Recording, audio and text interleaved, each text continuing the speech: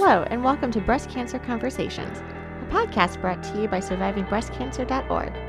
I am Laura Carfing, breast cancer survivor and founder of SurvivingBreastCancer.org, a nonprofit organization providing community, education, and resources to empower those diagnosed with breast cancer and their caregivers from day one and beyond.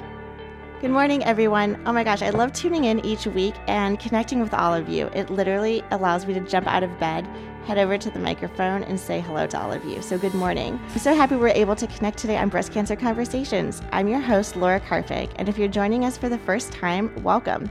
Be sure to subscribe to our podcast and receive notifications each week when we come out with a new episode. You can find our podcast on Apple Podcast, Google Play, Spotify, Stitcher, and SoundCloud. We also started something new. If you haven't heard of Patreon, go check it out. We have our very own Patreon account, and it is a great way to support the work that we do so we can continue to offer this content. And for all of you who tune in each week, I am so thrilled that we are able to connect again today. Before we jump into today's podcast, I want to let everybody know that we are going to be down in San Antonio next week for the San Antonio Breast Cancer Symposium. So if you're listening and happen to be in the area, please find us at the conference, and you can always contact me at laura@survivingbreastcancer.org so we can meet up.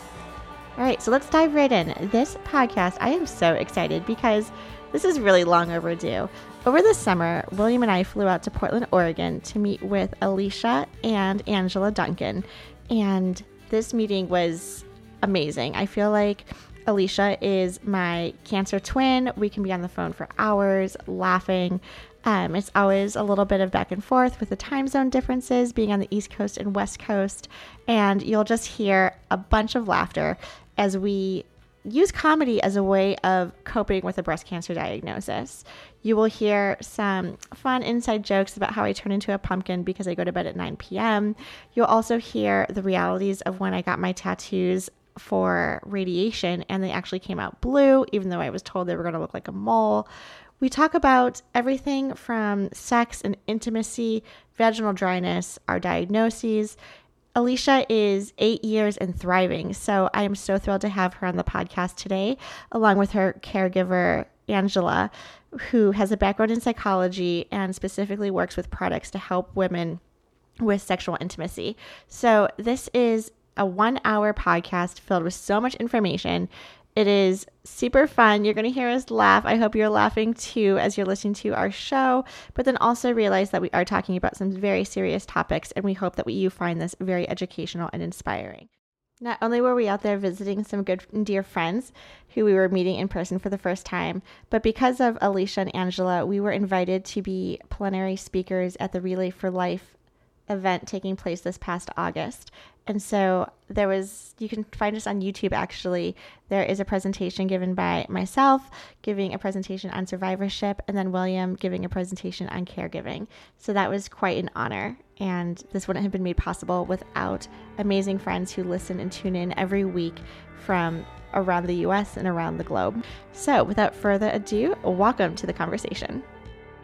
Here we are, podcast, Breast Cancer Conversations. Thank you guys so much for pretty much everything leading up to this making. I feel like you and I, Alicia, have been talking for probably about a year or so, or maybe at least a year. And you found us, actually William and you connected over Twitter, I believe. And from there, I remember we exchanged phone numbers, and our first conversation, I think we talked for about an hour. Only because you were going to turn into a pumpkin. So we would have talked longer. Yes. Okay, exactly. So we would have talked longer. Yes. And that's why we had to fly out here to actually talk longer. Absolutely. And I don't think since I landed at 11:30 this morning, we've shut up. So there is clearly a lot to talk about. And we're eating pizza and we're having dinner. And this is just literally roundtable conversation. So for all of you listeners out there and for all of you watching live on Facebook, grab some dinner, grab a drink, and join the conversation. So cheers. Woo! We talked for about an hour, and I turned into a pumpkin because, it was 9 o'clock. But I feel like what I'm so impressed with is that you are 8 years out from your diagnosis, which, first of all, congratulations. That is just so huge and stellar and such an inspiration for all of our listeners because you're in it, right? And you're in the thick of it, and you're just like, I just need to get to next week. I need to get to my next infusion. I need to just get past surgery. I need to just get past exchange, etc. And you always have these milestones, and you never think it's going to end. Right. Mm-hmm. And you are 8 years out, and this is just like rub off on me because whatever you're doing, like keep on doing. Pizza, wine, and some salad. That's what I do. That's the prescription right there. Yeah. I love it. But I feel like this last couple of hours, you know, you took us on a tour of Portland. You were showing us around. You and Angela were sharing your, day-to-day with us, and you talk about cancer as if it happened yesterday, and I mean this in a very positive way. It's not that we're thinking about cancer all the time because, woe is me, I'm so nervous and worried that cancer is going to come back, or, oh my God, cancer, I'm the victim. But we talk about it as this like empowering badge of honor, where it's like, I beat cancer, I fought cancer, I am living with cancer, and I'm still fighting cancer, right? Mm-hmm. It's this very positive day in the life of. Do you want to talk a little bit about, like, is it really just something you, like, that comes so natural to you? Yeah, actually it does. So I almost find in every conversation a way to, I don't find a way for it to interject, but it comes to that point where it is interjecting. It's like, oh, that relates to the cancer because, you fought it, you beat it. It was a type of strength that you didn't realize you had. It's a type of, it kind of shows everything. You feel all of the big pieces that cancer has affected. You kind of feel it all together with every part of your life. Whether it's you're talking about weight gain, or you start talking about side effects, and or you're sitting at dinner and somebody starts talking about their weight, and you're like, well, yeah, look at my weight, thanks to the medication or whatever. But in the end, it also is an empowering thing because you really have beat something that so many people haven't. They've lost their lives to it. They have fought it. And I used to say that it was the strength that kept me through it. But, it is that, but it's the support that you get from your caregivers. But I also have found and have seen women and men, but women pass away from the cancer. And I would never say that none of them were strong enough to beat it, It's just a terrible disease. But it does make you feel really good when you know that you have beat something so incredibly difficult and something that takes a toll for several years with treatment, and then it continues after treatment. So It's kind of always something that's in the forth of your mind. Well, absolutely. And that's your new normal. Right. That's your new journey throughout life is, I am a cancer survivor and I'm constantly beating and it's constantly there. What can I do to prevent it from coming back? What can I do to help others who are going through this? What can I do to, keep myself healthy? So not only is it challenging to go through and beat cancer, but it's challenging to learn the new norm. Right. Oh, 100%. Mm-hmm. And I feel like when you start to find your new norm and you start to kind of accept it a little bit, you have almost overcame another chunk of that tough ability, because that's exactly what it does. It's when it's another portion that is hard to you beat cancer, you beat the disease itself, but then you're trying to overcome that new norm, and when you do, it's like, oh my gosh, I just overcame something else challenging, and it's another reward type feeling that you've accomplished. Yeah, no, you bring up so many points. I'm like scrambling to find like my pen and paper over here, because like right in those like first 5 minutes, you've touched upon like language. So like what type of language empowers you, right? So like you are drawn to using terminology like I beat cancer, I've overcome something.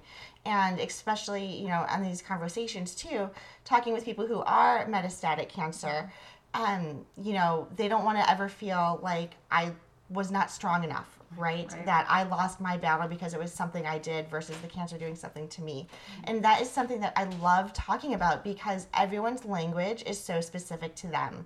Like some people really thrive on words like fighter and, warrior, and that is so empowering, which I love. And then there's other people who really talk about, I am somebody living with cancer. And I talked to somebody recently too who used the words, I am healing from cancer, because she was also metastatic, but talking about every single day she's like fueling her body with like nutrients and everything to say, you know what, I don't even want to acknowledge the stage that I'm in because that's irrelevant. Right. I'm living, Yep. right? And you're overcoming and you're challenged, like everyone should be so proud of themselves because Right. this isn't something that we chose. Right. It happened to us. We have choices, but really it's, do I sign the consent form and take this like terrible chemotherapy? Right. Or do I take my chances and like, I don't know, try some other natural paths to see what I can do? And it's all such a very personal choice. So I appreciate you kind of just diving right in and opening up that Yeah. landscape right there. Absolutely. You know, it's interesting when you talk about that too, is when I was starting out with Relay for Life, it was my first year. I was about 3 days from my first chemo, and they had said, you know, we wear purple shirts because every survivor gets a purple shirt and it says survivor on the back. And I at first said, well, I don't deserve to wear that, you know. And I had a friend that came up to me and said, why don't you deserve to wear that? And I said, well, look at all these people that are getting ready to walk because they beat cancer. You know, they went through that incredibly tough, most difficult time in their life. And I don't even know if I'm going to live. You know, I don't necessarily, it was stage 3. And so my friend said the most empowering words to me were, surviving is a survivor. And it has stuck with me for the 8 years, literally. Because I use that every day Yep. in my job with the clients that I talk to. Every day on the phone, a lot of my clients are breast cancer survivors. And, you know, I've only been, you know, I'm 2 months out or a month out or 8 years out. I said, it doesn't matter. Surviving is, you know, survivor. You are a survivor. You are surviving from the minute that you find out that you have cancer. That's it. yep, you're fighting. You're fighting. I totally agree. And Yeah. oh my, this is like so symbiotic. I mean, the reason why I've started survivingbreastcancer.org and specifically chose the word surviving, if you go onto our website and scroll down on the homepage just a little bit, I have the definition of how we define survivor. And, you know, I know not everybody identifies with that word, and that's totally fine, but I take your definition 100%. Like, you are surviving, you are alive right now, Yep. and you're a part of this community. And, like, come join the party. Yeah, it's true. Absolutely. It is a almost I call it a sisterhood, but I know there are men out there who have been diagnosed with breast cancer.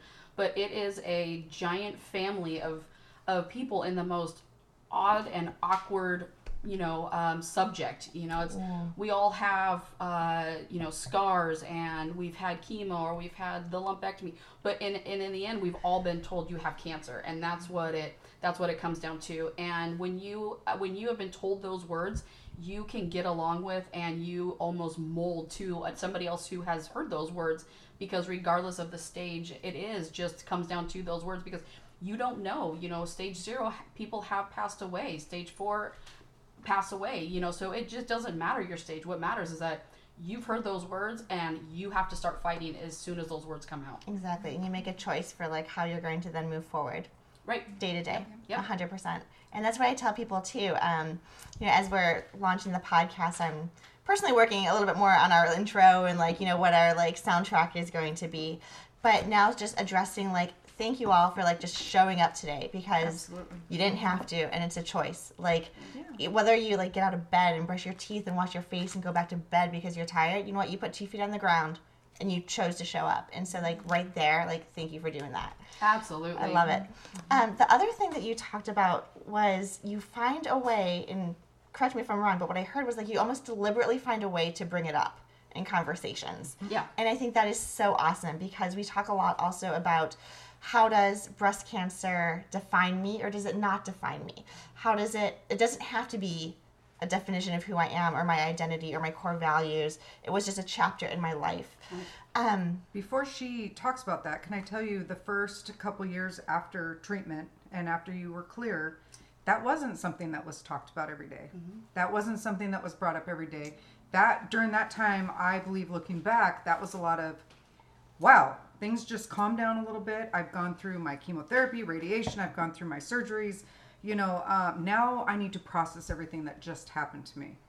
And I was the one who was telling everybody, it was interesting. Earlier we were talking about how William had said something about you having breast cancer at the wait staff. And that was kind of how I was as well. It was Hi, I'm Angela, and she's had breast cancer. My girlfriend has breast cancer, or she just beat breast cancer. We would be at the grocery store in line picking out vegetables. I'm buying these vegetables, because she had cancer. Yes. And I'm like... That was me too, and I can't tell you. And it was funny because he said you almost caught him off guard. William didn't know how to answer that. Well, I don't know why I said that either. A lot of it is, I think I was so proud of the fact that the person that I love just beat cancer, and and it did. It took a couple years before she was finally like, hey, this is my new norm, and now I'm going to take such a negative experience and I'm going to make it a positive. I'm really glad you bring that up and kind of bring us back to actually those years. Because 8 years is a long time of it seems like it happened yesterday. But there's this whole other piece too of that transformation of processing. And what am I trying to formulate here? I'm just, you articulated it honestly perfectly. So I appreciate that. We never actually did formal introductions. So let's actually do this whole podcast backwards. So we started with 8 years. You beat cancer. We love the language. This is what we're using. We're never ever trying to offend anybody, but we're taking this because this is who we're talking with today and it's working. Yeah. From there, we talk about it all the time, but even before that, 3 years ago, 5 years ago, it's not something you talked about. And then 8 years ago, you were diagnosed. Right, sure. And let's talk a little bit about who you guys are. You mentioned already in these first 10 minutes, in your business, you talk to survivors all the time. I didn't even ask you, what do you do? So let's rewind. Just go. This is awesome because we've never done a podcast in reverse before. Yeah. That's how we roll. Yeah, We're just us Portlanders. Keep Portland reversed. Love it. New hashtag, everyone. That's it. So, Angela, tell us a little bit about what you do and what brought you into the breast cancer world. So I work for Hip Hemp LLC, and what we do is make vaginal organic moisture pearls. We're originally designed for breast cancer survivors who cannot have estrogen. The thing is, for breast cancer, especially estrogen fed, we want estrogen is out of the body because that's what caused the cancer, right? Well, unfortunately, excuse me, what a lot of people who are going through cancer do not know is that, or even in general women do not know is that, as soon as we lose our estrogen, stuff starts drying up. And it doesn't matter if you're 20, it doesn't matter if you're 80. You need estrogen to keep stuff vital and they don't always tell you that. They don't. Right. Yeah. And so that's what we decided Heard to. it here first. Hip Hemp, we came up with this product. It's all organic, natural, grapeseed oil, vitamin E, and hemp seed oil. That's it. That's all we put in our product. Worked very closely with gynecologists, oncologists, naturopathic doctors to make sure that we make a product that will not affect a woman's natural flora, that will actually work as well.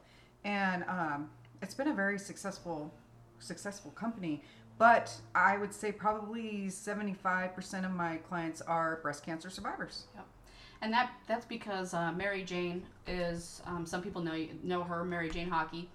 She tattoos breast cancer survivors, or breast cancer individuals. I mean, they were all survivors from since the 1980s. Wow. So she tattooed my chest, and that was something that she heard. She's very passionate about breast cancer and her clients and their comfort. And so she invented this company knowing that she was going to help them with all of the things that she has, heard while they have sat in that chair and been tattooed, because you sit there for 4 or 5 hours, and several different increments throughout a year to get your chest piece done, to cover up those scars. And so she heard all of the things that are hard to do, and all the it's the symptoms and the side effects and this and that. And so but then she didn't realize that creating this company was actually helping all women, because all women still end up dealing with the we same. age. That's yeah, just we what age. haveness, unfortunately. I You know, haven't found the fountain of youth yet. Yep, I wish you I take did. care of but your face, you take care Right. of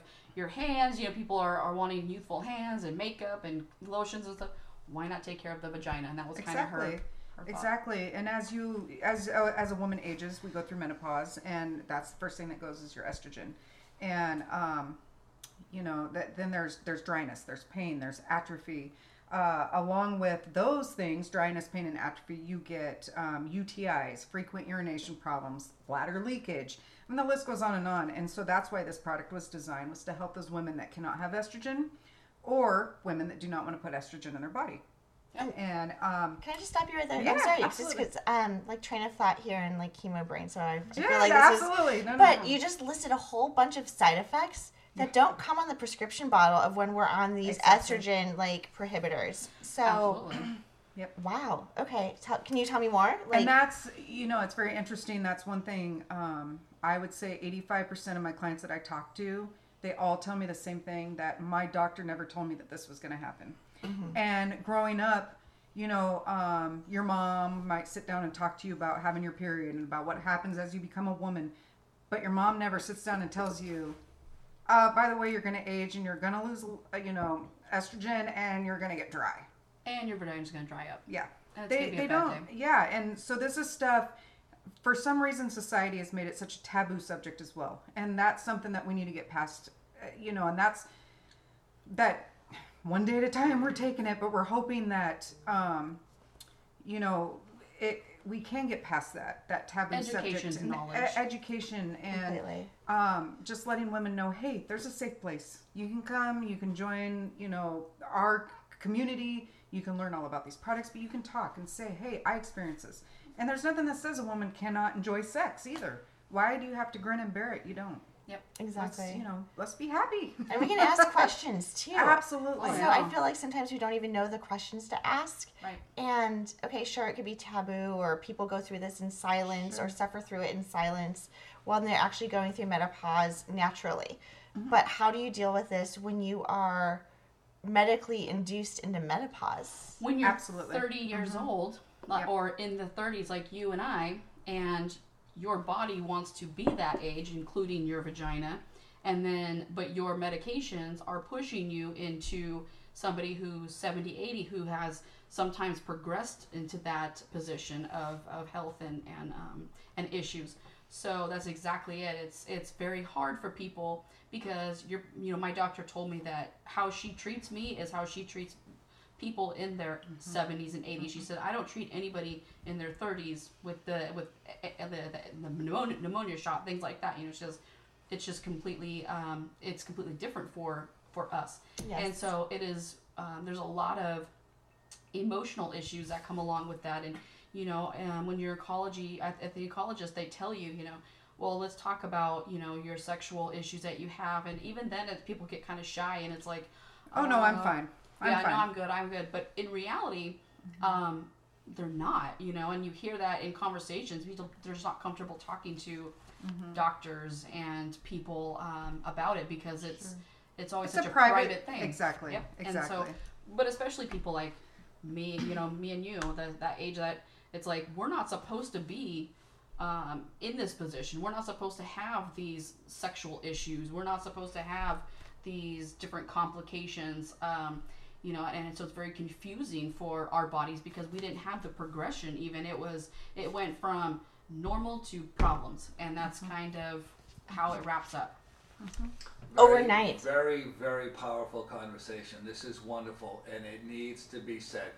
As we're talking about it, Angela, we need to break that taboo. Absolutely. Women need to be able to turn someplace Right. in order to overcome the obstacle of vaginal dryness. Right. In order to overcome the scar of a lack of intimacy. Yep. So please continue. We Yes. love it. We absolutely Yes, love it. yes, This sure, is for just sure. a great topic. Well, and what I want to say too to that point is it happens overnight. Yes. So unlike going through natural menopause that can take over 5 to 10 years over a woman's lifetime, where I've never done it naturally, so I assume it happens and you ease into it. For us, when you're medically induced, you legit wake up like 85 years old. Yeah. Or if you go through a hysterectomy or any sort of surgery to have your ovaries and fallopian tubes removed, like, or get these shots because all of a sudden, like, I mean, I haven't had my period since 2016, and the only positive thing is I know I can get in the swimming pool at any time, any place, anywhere, and wear my white pants, and there's not a problem. But You can go in the ocean and you don't have to worry about sharks. ooh, that is a perk right there. Yep. All right. So to all my friends out in like the East Coast, when we were down at the Cape a couple weekends ago, and we were worried about the sharks. No, Not this girl. Not me. Love it. know, But that's such a good point. Like, it happens is. overnight, and the Yeah. intensity of the hot flashes, the intensity of the symptoms, I feel like are exponential. Yes, Which and creates it's a lot very of emotional issues. absolutely, and it's very interesting because I just had a client call me today to talk to me and place an order, and it's I try so hard to make it comfortable for them when they call. Everybody who picks up the phone and they call me, and I'm very friendly, and I talk to them, and they said, well, I'm calling about the pearl that helps with the dryness, down there. And I said, okay, so you're having vaginal dryness. Let's talk about this. Let's see what we can do to figure this out. I don't know why it's so hard for me to say dry vagina, and Right. and that's talking to another woman. And so if that tells you about how society has made this, turn Yeah. into We don't have to all be 13 years old and say the word vagina and then giggle or Right. whisper or be like our son when he wants to talk about all of his business. He says, my Netherlands. That's his, that was his referral to it. It's like we're grown-ups and we are, especially Right. female to female. Let's just and talk about it's it. okay, and that's where I try to help ease and say it's okay, let's talk about this. And by the time we get off the phone, they've really dumped into it. But this lady today to me says, I had breast cancer over 20 years ago. They completely did a full hysterectomy. My doctor never once said, you're going to go, yes, you'll go through menopause, but they never once said you're going to have atrophy later in life. And she said she went into her gynecologist just a couple weeks ago, and they said, what do you expect when you turn a 20-year-old vagina into a 70-year-old vagina? Yep. And you don't have estrogen.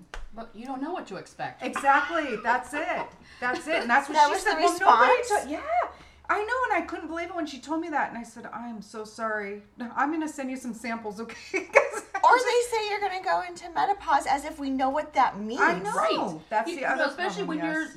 you're 20 years old, 30s, it's like menopause? What? I know that you grow beards and that's about it. That's what I know. Right, about and you don't get your menopause. period anymore. and Yeah. You can't have children. Yeah, Okay, yeah. cool. Right. Like, I get that. That's Yeah, fine. but what does that mean? How does that help? What does all that happen? What happens to you when that happens? Right. And so not only do you have, for example, Alicia, your new norm with not being reconstructed, but now you have vaginal dryness and you have these new experiences and pain that you're experiencing that you never experienced before.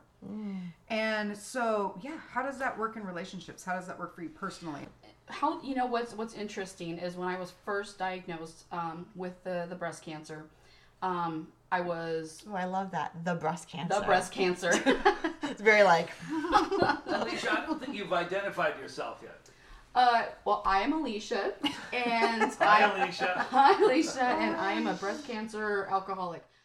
cheers to that. Oh my God, that is a thing. I didn't know that was a thing, but I'm so glad I'm not alone. Here's a new first norm. So I was diagnosed in 2011 with what they thought was originally going to be stage 2 breast cancer, invasive ductal carcinoma. It turned out after the surgery, after the chemo and then the surgery, they found it to be stage 3. When I had my lymph nodes taken out, there were 5 of the 12 lymph nodes that had been actually had the cancer in them, but it was actually protruding out of the lymph nodes. So even after the chemo had gone through and tried to do its job, it wasn't as good of a reaction that the doctors were all hoping we would have. So they saw some scar tissue, but they just saw also where it was protruding out of the lymph nodes. Did you do the chemotherapy first? I did. So did I. Did you? Okay. Yep. Yeah. And I didn't have a complete response either. Okay. Interesting. And that's why they say that I was told, I don't know about you, but they said that they do that with young people so that they know what kind of response that chemo is going to do on us. Yeah? Yeah, totally. Interesting. To see, and we felt the tumor size shrink. Like there was a lot of momentum and positivity. Every time I would go in, we would do like the self exams, and it wasn't mammography. It was just like through touch and, the self breast exams. But you could feel the shrinkage of the size of the tumor from when I first walked in the door. Okay. And so my oncologist was super like excited. And it was almost like, I can't wait for the surgery and get confirmation that you had a 100% response rate to this type of treatment. Yeah.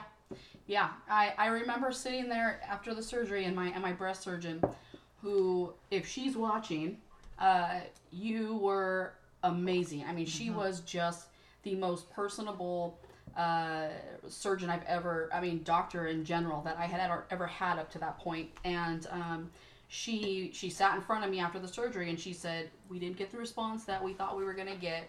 And she said, and it's a little more aggressive than what we thought. And I remember her, I said, well, what stage is that then? And she said, well, it would be considered stage 3. And I remember thinking, oh my gosh, that is the end of the world, because I know that stage 4 is not a survival.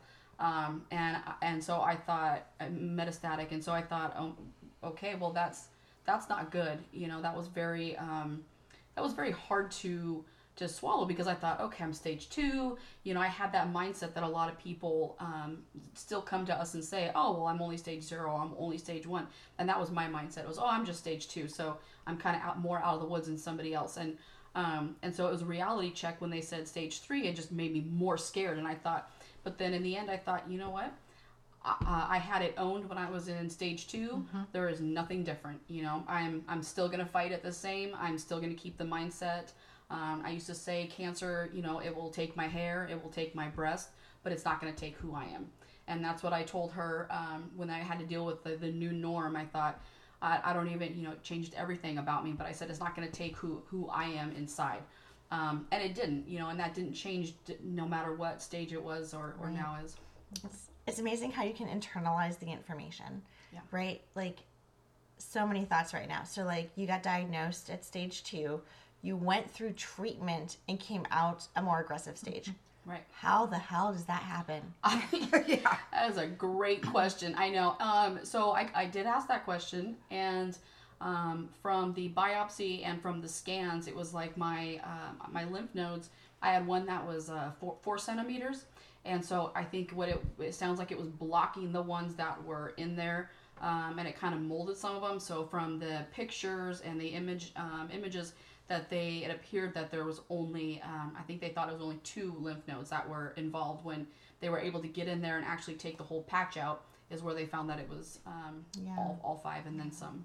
Yeah, and that's a really scary moment too, is like, you go through surgery and there's so much lead up to surgery, and I remember my anxiety levels through the roof waiting for my pathology after the surgery. Oh yeah. It was like, I was so happy to wake up from surgery. First of all, I'm awake. Like, this is a good thing. Like, very basic needs right here on like Maslow's like hierarchy. But then it was like, oh my gosh, what if I didn't get complete margins? I would have to go through the surgery again. What if, I ended up doing a double lumpectomy on both sides, and what if they found cancerous tissues on the other breast that was undetected and asymptomatic? Right. What if there was so many what ifs? And the lymph nodes, I had the full axillary node dissection, and what if more came back, right? Yeah. And so I think that's, one, you're in this like, yay, happy, I'm awake from the anesthesia and I survived the surgery and I'm managing the drains and I'm going through the day-to-day. But 7 days later, you go back for your pathology, you can talk to your doctors, and your life can also change again instantly in that moment. And once, the first time that you're told you have cancer, when you never thought that could happen to you in a million years, that's always in the back of your head now. So in 7 days, I go back, oh, I'm sure it'll be fine. Well, will it? Because the first time it wasn't fine. We battle that. She's, as the caregiver, she's very positive. She tries to be the, almost to a fault, because I say, do you have to be so positive? Can you just be scared with me, And I'm scared to death. I'm scared to death, but I'm always trying to tell her, it's, oh, no, it's just sinus, or it's, oh, your headaches? Well, it's allergies. Oh, but if you're that concerned, you need to call the doctor. And and with my quick wit, that I have. I always Because that's what we do. It's like a side effect of chemo. You get so quick witty over here, like it's like Spitfire. yeah, chemo equals quick wit. Yeah. Oh yeah, and they don't tell you that when you go in. No. They need to tell us caregivers that. So we know what to expect. Yeah. So you guys be prepared. Yeah, we come yeah. out sassy. Yeah. It was what I tell her is, she says, well, yeah, but this can be explained with, you've been really stressed, or you just worked out, or you just did this. I'm like, yeah, but it was all explained in the beginning but that's how I got into my situation of it being as aggressive as it was, because I explained it. Everything that I had symptomatic was explained from life, and that's why I got in the position that I'm in. Mine wouldn't be as aggressive, and I would have caught it sooner and maybe had a better outlook and outcome, but I didn't because it was explained. So now anything that can still be explained is not good enough for me. It's Right. still a panic, because it's like, shoot, it could be explained, but it always has been explained, and it's either cancer or life, and I've already done that kind of 50-50 chance Right. and lost. And well, no, you're winning. I'm winning now. Yeah, you're winning now. I'm winning. Right? Got my hair back. Yeah. Little wins along the way. What type of cancer? So you mentioned stage 3, but what type of pathology came back? Were you HER2 positive, triple negative? You know what? The funny thing is There's always a story here when I ask that question. I by the know, way. I It's know. never black and white. It really isn't. So It's a trick question. It was negative, HER2 negative, but it was like estrogen fed. So it was never just a black and white situation. I you know. I know it was.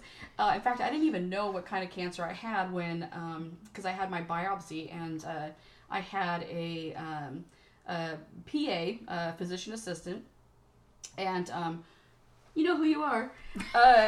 She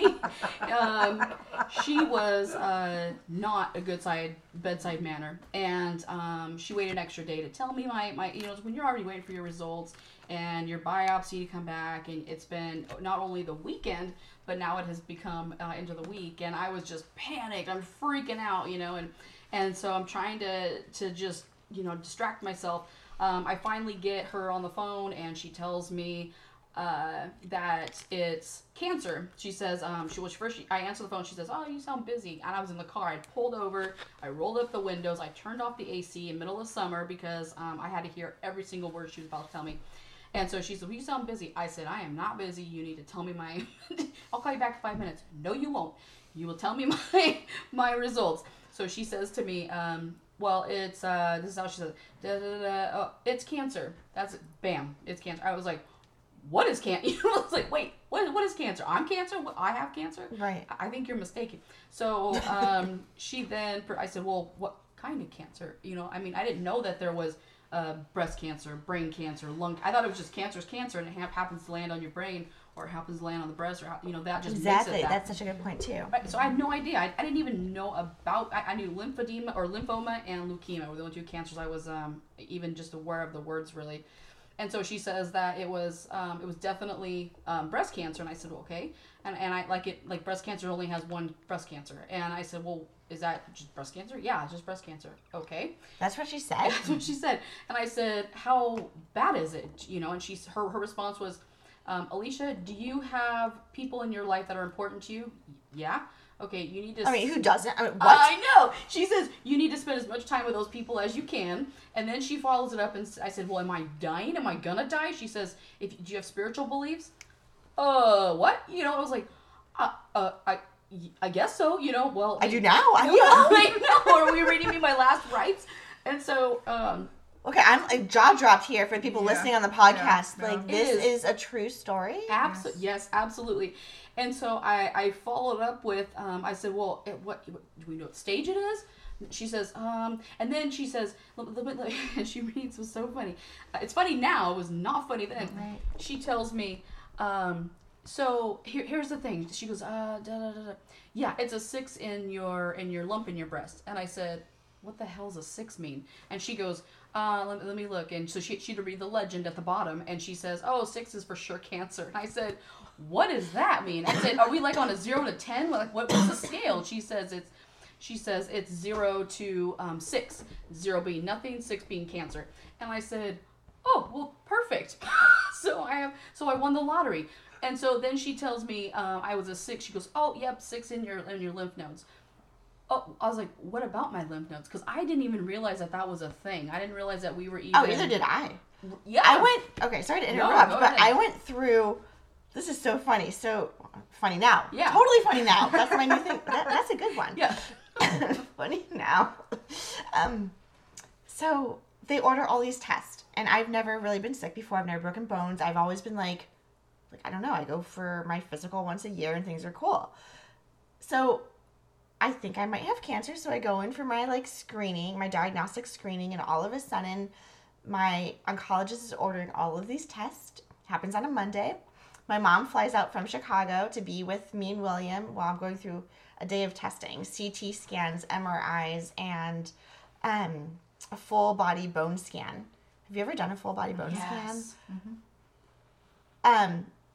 I never have. This was my first time, right? But the machine comes an inch above your body. Yeah. They wrap you up like a mummy. Yeah. And then they leave the room. Right. And I'm like, what if the machine falls on me? Yeah. I can't get out. Yeah. I can't move my head. I can't call for help. I'm strapped down on a machine that comes millimeters from my head Yeah. and scans my entire freaking body. Yeah. And the guy walks back in the room to to make sure the computer's still on or whatever it is that they're doing. And I'm like mumbling, can you not leave the room? Please don't leave the room. He's like, is everything okay? I'm like, no.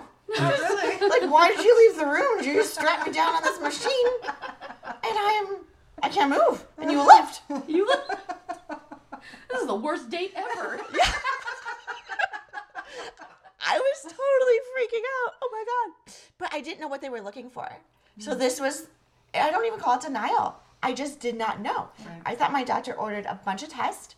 I was going through the process and I was going to come out fine. Right. Yeah. And in the meantime, what I didn't realize was my mom and William in the waiting room knew exactly what this test was.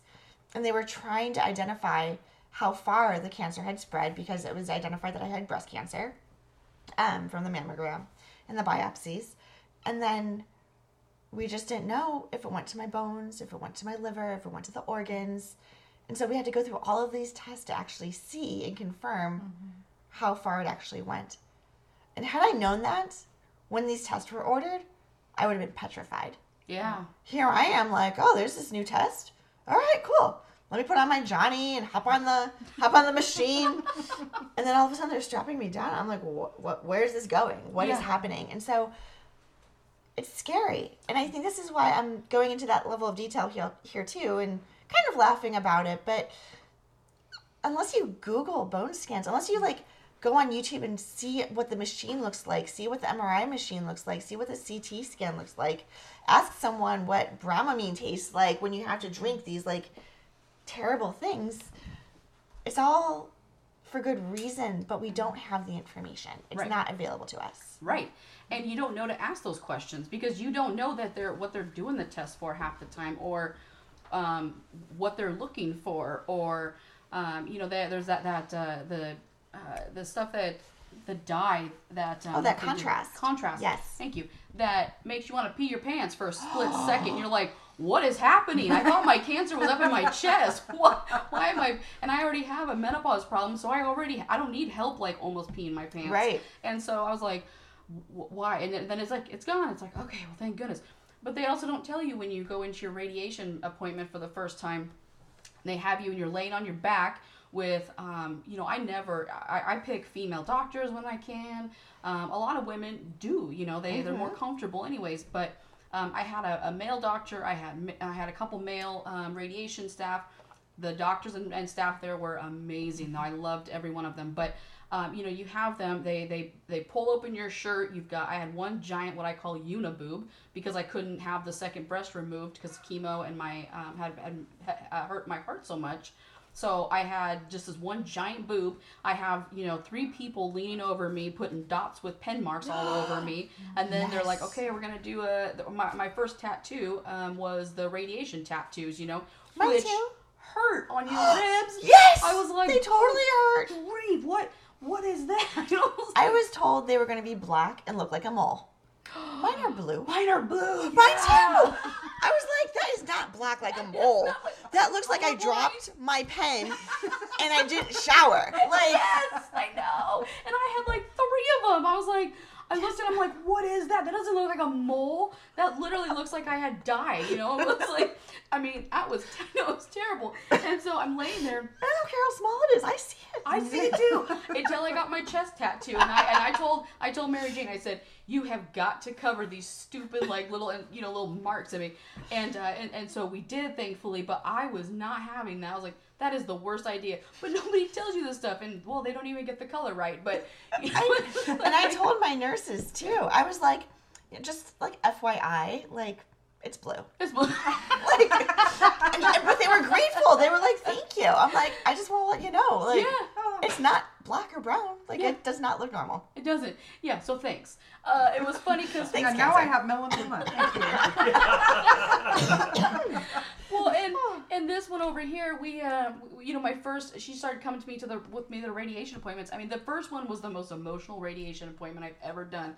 I couldn't get myself together. It was, I cried, and the machine, I didn't know what the machine did. It doesn't, you don't feel it right away, and the machine is decently away from you, but it looks like, if you've ever seen Flight of the Navigator movie, it looks like that little giant head that swirls around you in front. That's exactly what this thing does, and you're like, I don't know what is going to happen, if this is going to be like an Independence Day thing where it just shoots straight through. Right. Like, Or I beam onto like Mars. Right, yeah, what? Yeah. Am I radioactive right now? What is happening? And so, you've seen Final Destination where they laser the lady's eyes and her eyes pop out. It's like, I don't know what I'm supposed to expect. I don't know. And so I remember just laying there, and I was just, my lip is quivering, and I couldn't get myself. I was a blubbering mess. And one of the females came in, one of the female nurses, and she comes in and she says, she was the same age as me. We went to about the same high school on the beach. She was just below, but we both played basketball, and we had figured out that we actually played each other. And it was really interesting to see somebody who is actually my age and had been athletic with me, and like where she's at now, and I'm on the table. But she was so nice, and she gave me a second to get myself together, and she stopped everything, and it was very nice. But the whole day afterwards, I went home, I went and hung out with friends, and I just cried. I cried all day. It was like reality mixed with just scared, mixed with I can't believe what I just went through. And my doctor eventually, I did start to become funny, but we were in one of my appointments, and you never want to make your nurses mad with the radiation. And this one over here decides that she wants to, my nurse comes in, and she had a little bit of a belly, and she says, her whisper voice isn't a whisper voice. And so she kind of goes, hey, but that was the quietest. Then as the nurse is walking out, she goes, is she pregnant? I was like, why don't you not talk? Because why couldn't hey been louder than that? Why couldn't you whisper, is she pregnant? And so I thought, this is the lady who's running the machine that's going to zap through me. And she wants to be all funny. And she was like, oh, was I that loud? Oh my gosh, yes. So, but I did end up telling my doctor, the radiation doctor, I said, because my scars opened up, the radiation opened up my scar really bad, and we had to because the skin was peeling, or like okay. Yeah, It was the actual mastectomy incision. Yeah. It completely opened it up. It just opened and right up. she had 3rd-degree burns on top of 3rd-degree burns in there. And they couldn't stop the radiation because you're right in the middle of that. You've got to continue. Yeah. And Despite 3rd-degree burns. Yeah. Yeah. Because, it was what, 8 weeks? 7 weeks of, 5 days a week. Yes. Radiation. And she was working at this time because... So you're back to work with your radiation? Yeah. I had to. And she would come, before she left, I'd have to pack the wound. They couldn't close it up because it needs to be able to drain. And so we'd have to pack the wound, and then she'd get home at night, and then, we'd have to change the packing out. And I would put some, I think it was silver or something. Yeah, it was some nice silver gel type stuff that they gave us. Put in the wound and stuff, but it was awful. Were the doctors concerned about infection? They were. They That's were. why they wouldn't stop. That's why they wouldn't stop it, but they also wouldn't let it seal up or like sew it or anything because they didn't want to sew the infection. It was deep enough that it should have had stitches, but you can't sew infection in there, so we just had to keep packing it. And, yeah. Oh my God. Yeah, it was pretty bad. I told my my radiation doctor we were in one of the appointments, and you cry so much over the diagnosis, and you cry at different points because of it. You have some feel sorry for myself days. You have some that are just scared. You cry because you feel bad for your family. You cry because it's uncertainty. You cry for many reasons during your diagnosis, but I got to a point where I couldn't cry. I turned it into funniness. I laugh at myself. And so my doctor, he didn't really know how to take me because a lot of people go in there and they are still in the dreary mood and they are, they don't laugh. It's not funny. And I didn't know how else to deal with it. And so I just basically said to him, I said, "What are you doing to me?" And he looks at me, and he's been this like tough, like older gentleman that was always so like strict to the business. This is what we're going to do, da da da da da. And he kind of stops and he looks at me and he said, "What do you mean?" And I said, "Your treatment is killing me." And and he looks at me and he says, "I'm so sorry about that." And his eyes welted up. Yeah. And I was like, "Oh, no, it's okay. I get it." I was like, no. I felt so bad. This was like such a professional, like straight to the point doctor. And here I've, made him start tearing up because he felt bad He felt really bad. that there was nothing we could do about it, but just keep going. But keep going. And I think end segment there. That is so like what breast cancer is. It is, we wear pink ribbons, we bring awareness, we talk about it. But this is so raw. Like, thank you for sharing. Like I can visually see the packing of like wounds opening up, and how many stories have we heard where you're like, there is legit a hole in my body Yep. because I had cancer. Right. And yes, we removed the cancer. Maybe, because it may have spread to the lymph nodes and other places. But I'm still going through hell, enduring 3rd-degree burns. And I have a burn. So let me just ask you, if you got a 3rd-degree burn, would you show up the next morning to get more? Right. And you do. Yeah. And so to circle full back for this like reverse podcast that we're doing, thank you for showing up, right? Like, you are showing up for so many reasons. And for so many people. Yeah. Absolutely. And that's what this is. And This is for so many people. And I think you talked also about, I think you answered the question, but I do just want to ask it more formally. Why do you think during radiation, that's the piece that almost broke you in terms of just coming home and crying versus at this point you've already gone through treatments of chemotherapy and surgery? So why now? I think that it was the first time I felt absolutely alone. I felt very alone. And I don't know, some of it I know why, but some of it I think that when you get to your radiation point, some people, they do start seeing it like you're getting better, and they start expecting you to act better, and it's not in the limelight. And my dad was he checked on me every day, and he was not somebody that that did treat me that way, but there was a lot of people. But that day, especially the first radiation day, and I think that it kind of went from I knew about chemo. I didn't know what it did. I didn't know everything about it, but I did have a little more explanation from the oncologist, and I was aware of chemo, the gist of it. The surgery was the same thing, but I had no idea anything about the radiation. I didn't know what the machine looked like. I didn't know anything that entailed. I didn't understand it. Maybe they explained it to me, but because of chemo, you don't remember a lot of stuff that comes in. Or you don't hear it. You hear You don't like, hear okay, it. next is, okay, radiation, blah, blah, blah, blah, blah. Right. Like, Right. yeah. And I think it was a combination. Yeah. I appreciate the advances that are happening in treatment, in practice. I remember talking to my radiologist about this new technique of breathing when they want you to take a very deep breath before the couple seconds of radiation where they zap where the cancer was. And this idea is that when you take a deep breath, you're expanding the space between your chest and your heart. Okay. And so I was like, well, that's great. Technically, because for me, I was getting radiation on my left side. So I'm concerned in signing all these consent forms of I can damage the heart, I can damage the lungs, I can damage blah, blah, blah. These are the long-term effects. If I don't sign here, what are my chances, right? So I remember lying on the table with my blue dots, and this machine comes down, and I think I'm going to be zapped over to Mars. And they tell me to take a deep breath and hold it.